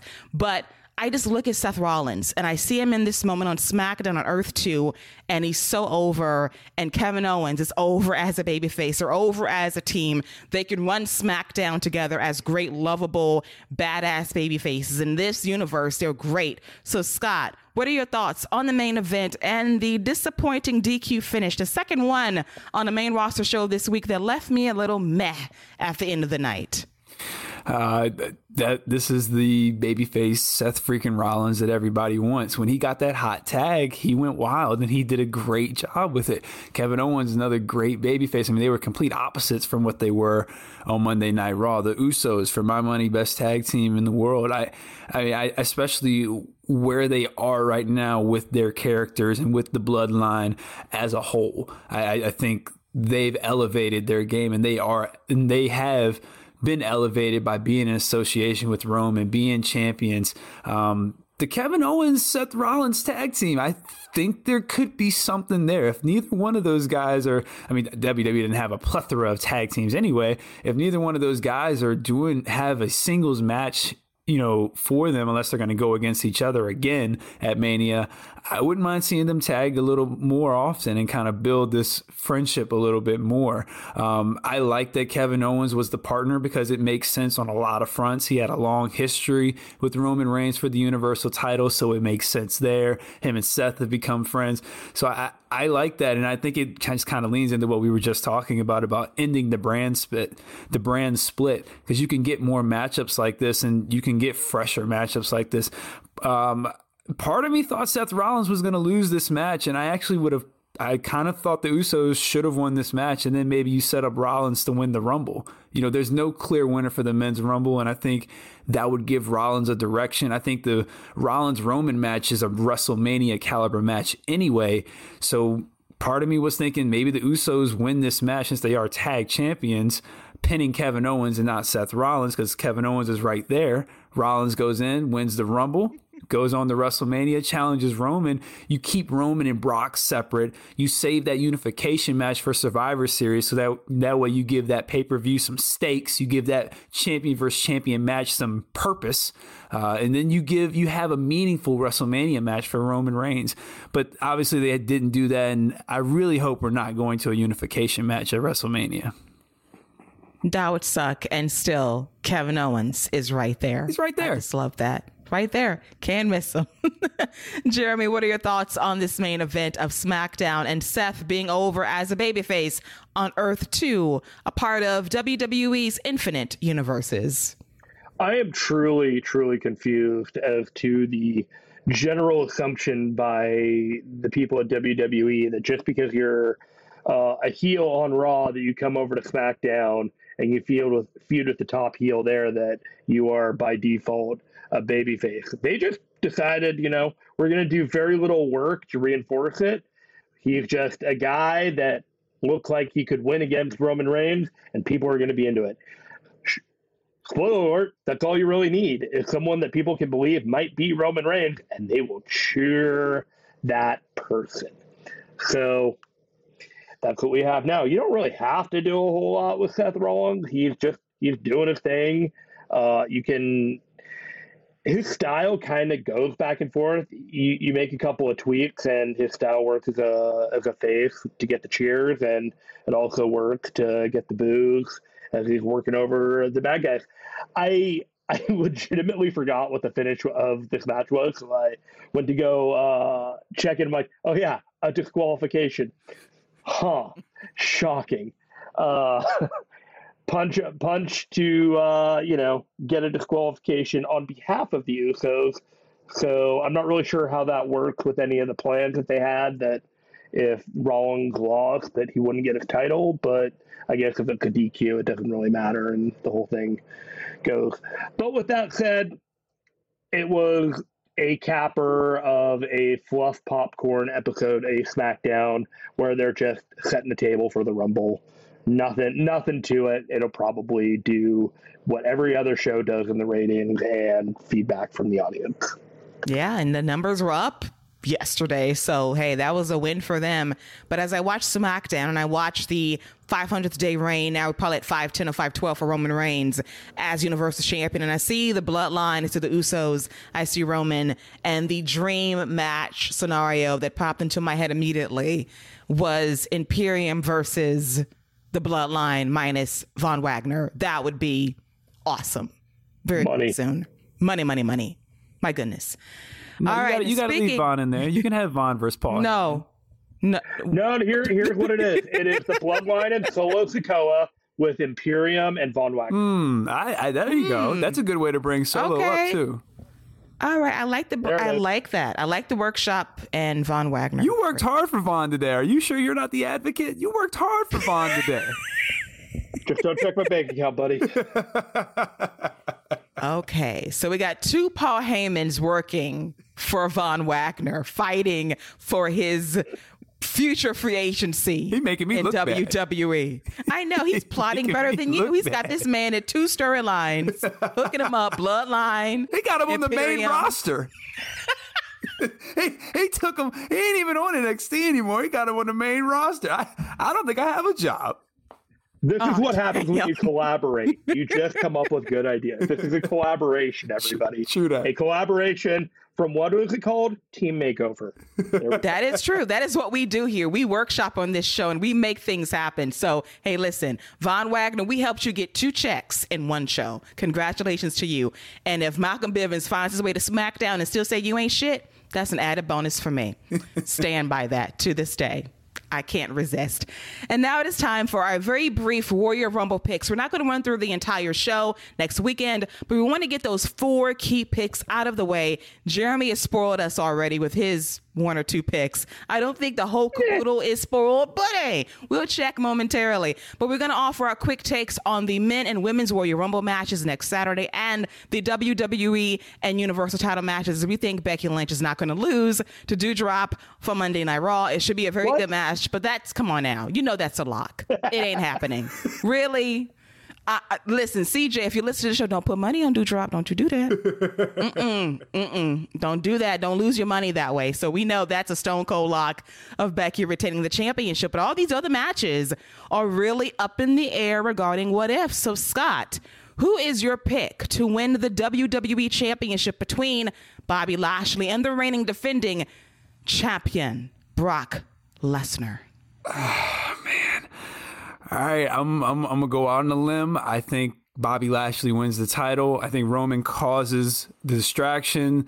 Brock Lesnar takes the L. Bobby Lashley gets a huge win at the Royal Rumble. Ooh, Jeremy, are you on the same wavelength regarding this matchup? 100% Bobby Lashley is winning that match. I got Bobby as well. It's 3 for 3. I got Bobby winning that championship back heading into WrestleMania. Do I sense a Roman Reigns screw drop? Very possible, but we'll see next weekend. Next up is for the Universal Championship, Roman Reigns at 500 plus days as of right now versus Seth Rollins. Who's got this, Jeremy? I got Roman Reigns on this match. It is Queen is a whistle. All right, Scott, who's your pick? I got Roman in match of the night, by the way. Ooh, I probably got that as my match of the night, too, depending what Brock and Bobby do, because they're going to go wild with dueling frog splashes. Not frog splashes. If they do, I'm amazed by that. But I think leapfrogging each other, I can sense that. But I'm torn on this one, but I'm going to go with Brock Lesnar. Let's see. No, I take that back. Roman Reigns. I got Brock on the brain because I have to sense Brock is going to do something at the Rumble. So I got Roman winning the championship, not Brock Lesnar. I got WrestleMania on the brain regarding those two. All right. The Women's Warrior Rumble. Jeremy has given away his pick. So did you change your mind, Jeremy, or are you going somewhere else regarding your decision? Hell no. I'm doubling down on Rhea. She's winning the whole damn thing. Okay. Jeremy is sticking with Rhea Ripley. Scott, who is your pick? I'm going with Bianca back-to-back. Ooh, I am going with Bianca back-to-back as well to win the Rumble. I just sense that this is her time once again in front of a live audience. I go back to the 2020 Women's Warrior Rumble. She was a star in that Rumble. I want to see it repeated in St. Louis once again. And who will she eliminate last? I simply do not know. But I definitely see Bianca Belair being a 2-time back-to-back Royal Rumble winner. And quite possibly the toss-up of the night in terms of we really don't have a front runner. Who is walking out as the men's Warrior Rumble winner and moving on to WrestleMania? Scott. I got Drew McIntyre winning the Rumble and challenging Roman Reigns for the title. Ooh, Drew makes a miraculous recovery. All right, Jeremy, your pick for the men's Warrior Rumble. I got Big E winning and challenging Bobby Lashley at WrestleMania. And I've got Jon Moxley. Really? No, stop it. Stop it. Now look, let me just, you guys know me from the Facebook group, so you know I like the fantasy book. What happens if Jon Moxley does win the Rumble? Never happen. It will never happen. Let me just throw that out there. It'll never happen. But if it did, what would happen with the internet the next day? Melt immediately.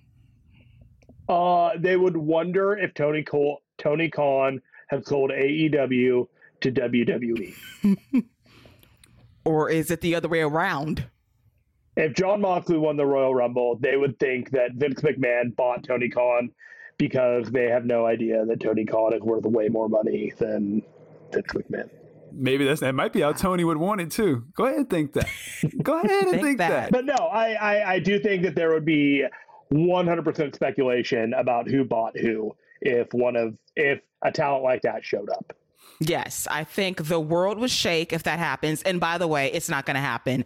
I'm just bullshitting here because that's the rumor going around when Seth dropped Mox's name on Friday Night SmackDown. I says, Mox, really? He's not showing up, y'all. If he does, hella freeze over and pigs, we flying with elephants and shit. Like, that's not happening. In a perfect world, if they all could get along, maybe. But that forbidden door is locked shut. My actual legit honest to God pick is Big E because I want WWE to get it right regarding Big E's future second reign as WWE champion. I do not care what anybody says. When he won the championship in September, it wasn't because it was time to do it. They did it because it was a panic move. And you can tell via how he was booked. If he was booked strongly as champion, we wouldn't be having this conversation right now. So I just want to be perfectly clear. Sometimes WWE does things for business and not out of the goodness of their hearts, even though they love Big E, but we know the game. If he gets the championship back, then hopefully he gets a strong run with great opponents to boot. That's all I could ask for at this point. But please know the game when you saw when he first won the championship. That's all I'm saying. Because if that was the case, he would still be champion today with opponents heading into WrestleMania season. I just want to throw out that in my ideal world, Roman Reigns and Seth Rollins would main event and Jon Moxley would walk in through the crowd like he did at Double or Nothing and then just leave both of them lying with the DDT and walk out. And that would be how the show would close. You know, Scott, on Earth 3, that might happen. Well, hey, look, as long as it happens on some type of Earth, and I just need to find a way to see it. Because if that, I mean, vibrate your way over there, buddy. You'll find the vibrational frequency eventually. Or a boom tube. I don't have the abilities of the Flash, so let me just get a boom tube so I can catch a ride. I'll speak your nerd language.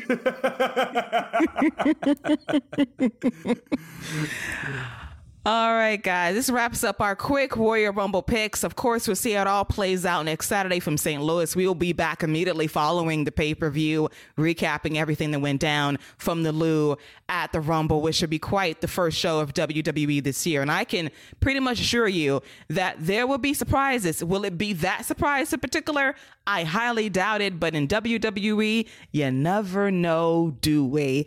And with that, it's now time for my favorite segment besides dissing Von Wagner, and that is the guilty pleasure / avoid at all costs picks of the week, the things we love and hate about WWE throughout the week, summed up in 2 quick segments. So, Jeremy, you watched WWE this week. You loved something that you probably shouldn't have loved, but it was too good to resist, and that was good for you. But then on the other side of the coin, that one thing that you thought to yourself, why did I choose this of all weeks to watch all of WWE?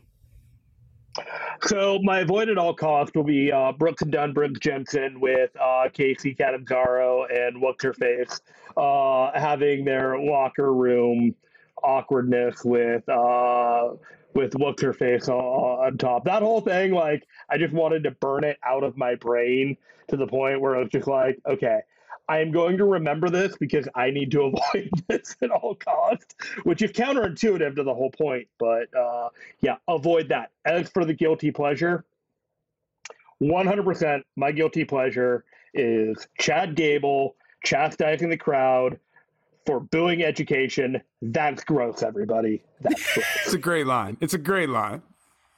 Yes, Chad Gable, noted advocate for education, and he is great in this role. May they use him well in 2022. Scott, what are your picks for best and worst from WWE this week? I already said it last week, and I'm sticking with it. I'm skipping Sonya Deville till Black History Month.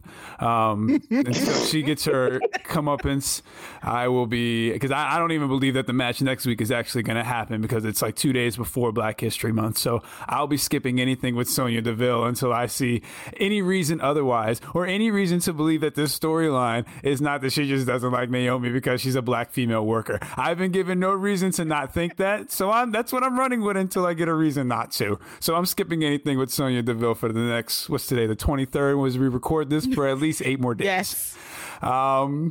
As far as my guilty pleasure, last week I watched the Walters final match, and it got me hooked onto NXT UK. So this week, I will also watch the Steve Maclin Jonathan Gresham match with the Pure Rules. So that kind of intrigued me with this Heritage Cup, because they have rules as well, and it's just a different type of matchup. So the A-Kid versus Noam Dar Heritage Cup match on NXT UK, 6 rounds, 3 minutes apiece, different rules, 2 out of 3 falls. Really good match. The first 3 rounds are a little slow as they kind of set the stage, but those last 3 rounds are fantastic, and the crowd is into it. They build the near falls with the time going off, and just an excellent match. It feels different than what you see on WWE throughout the week. And Noam Dar, I mean, good Lord, you want to talk about somebody who has completely changed his entire get up from where he was in the cruiserweight division from 5 years ago. This guy looks great now. I'm shocked they haven't called him back up to the state, or back up to the main roster, or at least NXT. But yeah, that match for me was excellent. I would go out of your way to watch that. All right. So my guilty pleasure this week is Pat McAfee from SmackDown, and the moment they ran the ad for WrestleMania saying it's the most stupendous night of the year, 2 nights at that, Pat fucking McAfee grabbed a Merriam-Webster dictionary. He slammed it on the announcer desk, and he quoted the definition and synonyms associated with stupendous as a call out to WWE. And why must they market every goddamn thing using the biggest word possible to advertise WrestleMania and making Michael Cole crack on camera? That made me laugh. Pat McAfee is the gift that continues to give in WWE, and God bless him for that. And did you catch the second to last synonym that he used? He said dynamite.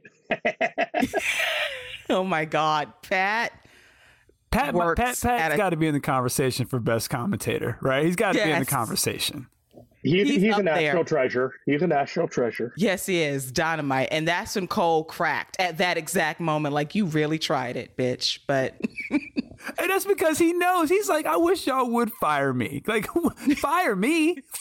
Fire me? Please. I make money. This is fun for me. Yes, this is a hobby for me. Yeah. I'm doing it for you, not like for me, because I love this, but I get paid $30 million doing something else 5 days a week via betting and this radio show. But y'all do you. But Pat McAfee, my dude who keeps it real, the one man that Vince McMahon cannot completely corrupt on commentary. God bless you, Pat McAfee. As for my worst segment, I got to go with Jeremy and Brooks and Dunn flirting with Casey and Kaden. That was just the dirt worst shit I saw. Wendy Chu from the lockers up top tried to save it, but this was bad.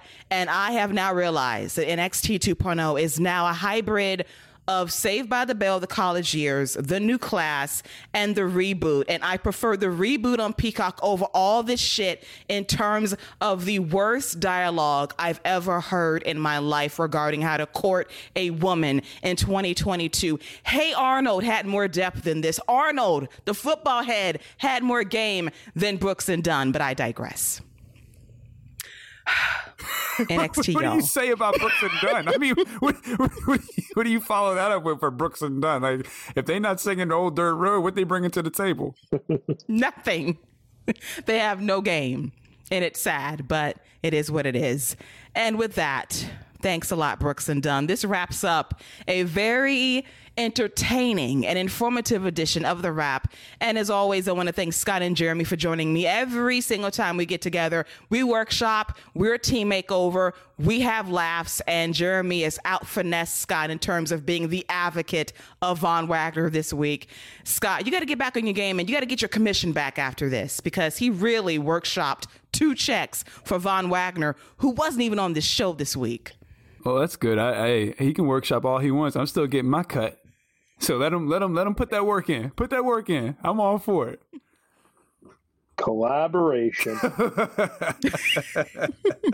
is the word of the day. Collaboration. I'm not going to go into all the definitions of it, but thank you guys for joining me as always. And it's a busy week here on The Wrap. We got the Wrap special edition going down the Patreon this week, featuring the throwback to the Royal Rumble 2017. That is going to be a fun show we're going to be doing very, very soon for you guys on the Patreon. So drop those $5 right now. So close to 100 subs, a huge centennial landmark for all of us. So please drop those $5 for us and the whole crew. And we'll be back next Saturday and or Sunday morning via the free feed of Fight Game Media, recapping the 2022 Royal Rumble. Hopefully it's not going to be a long ass show, but knowing WWE, it will be. But for you, dear listeners, Scott and I will stay up all night long covering it just for you. We'll be here. We'll be here. We'll be here for the whole thing. I might even take some notes. Oh my God, he's going to be studious, y'all. I'm going to have my Andre Chase sweater on, and I am going to have a teachable moment ready for everyone. Oh my God. Look what we've done. Education, y'all. It's not gross after all. And got to wrap it up with education. It's so important. Reading is always fundamental. But for myself and for Jeremy and for Scott, have a great week. Enjoy all the shows dropping via the Fight Game Media Network Plus and the free feed. Until next week, that's a wrap. When everyone is on the same page, getting things done is easy. Make a bigger impact at work with Grammarly. Grammarly is your secure AI writing partner that enables your team to make their point and move faster. You can even save time by going from spending hours editing drafts to just seconds. Join the 96% of Grammarly users that say it helps them craft more impactful writing. Sign up and download Grammarly for free at Grammarly.com/podcast. That's Grammarly.com/podcast. Easier said, done.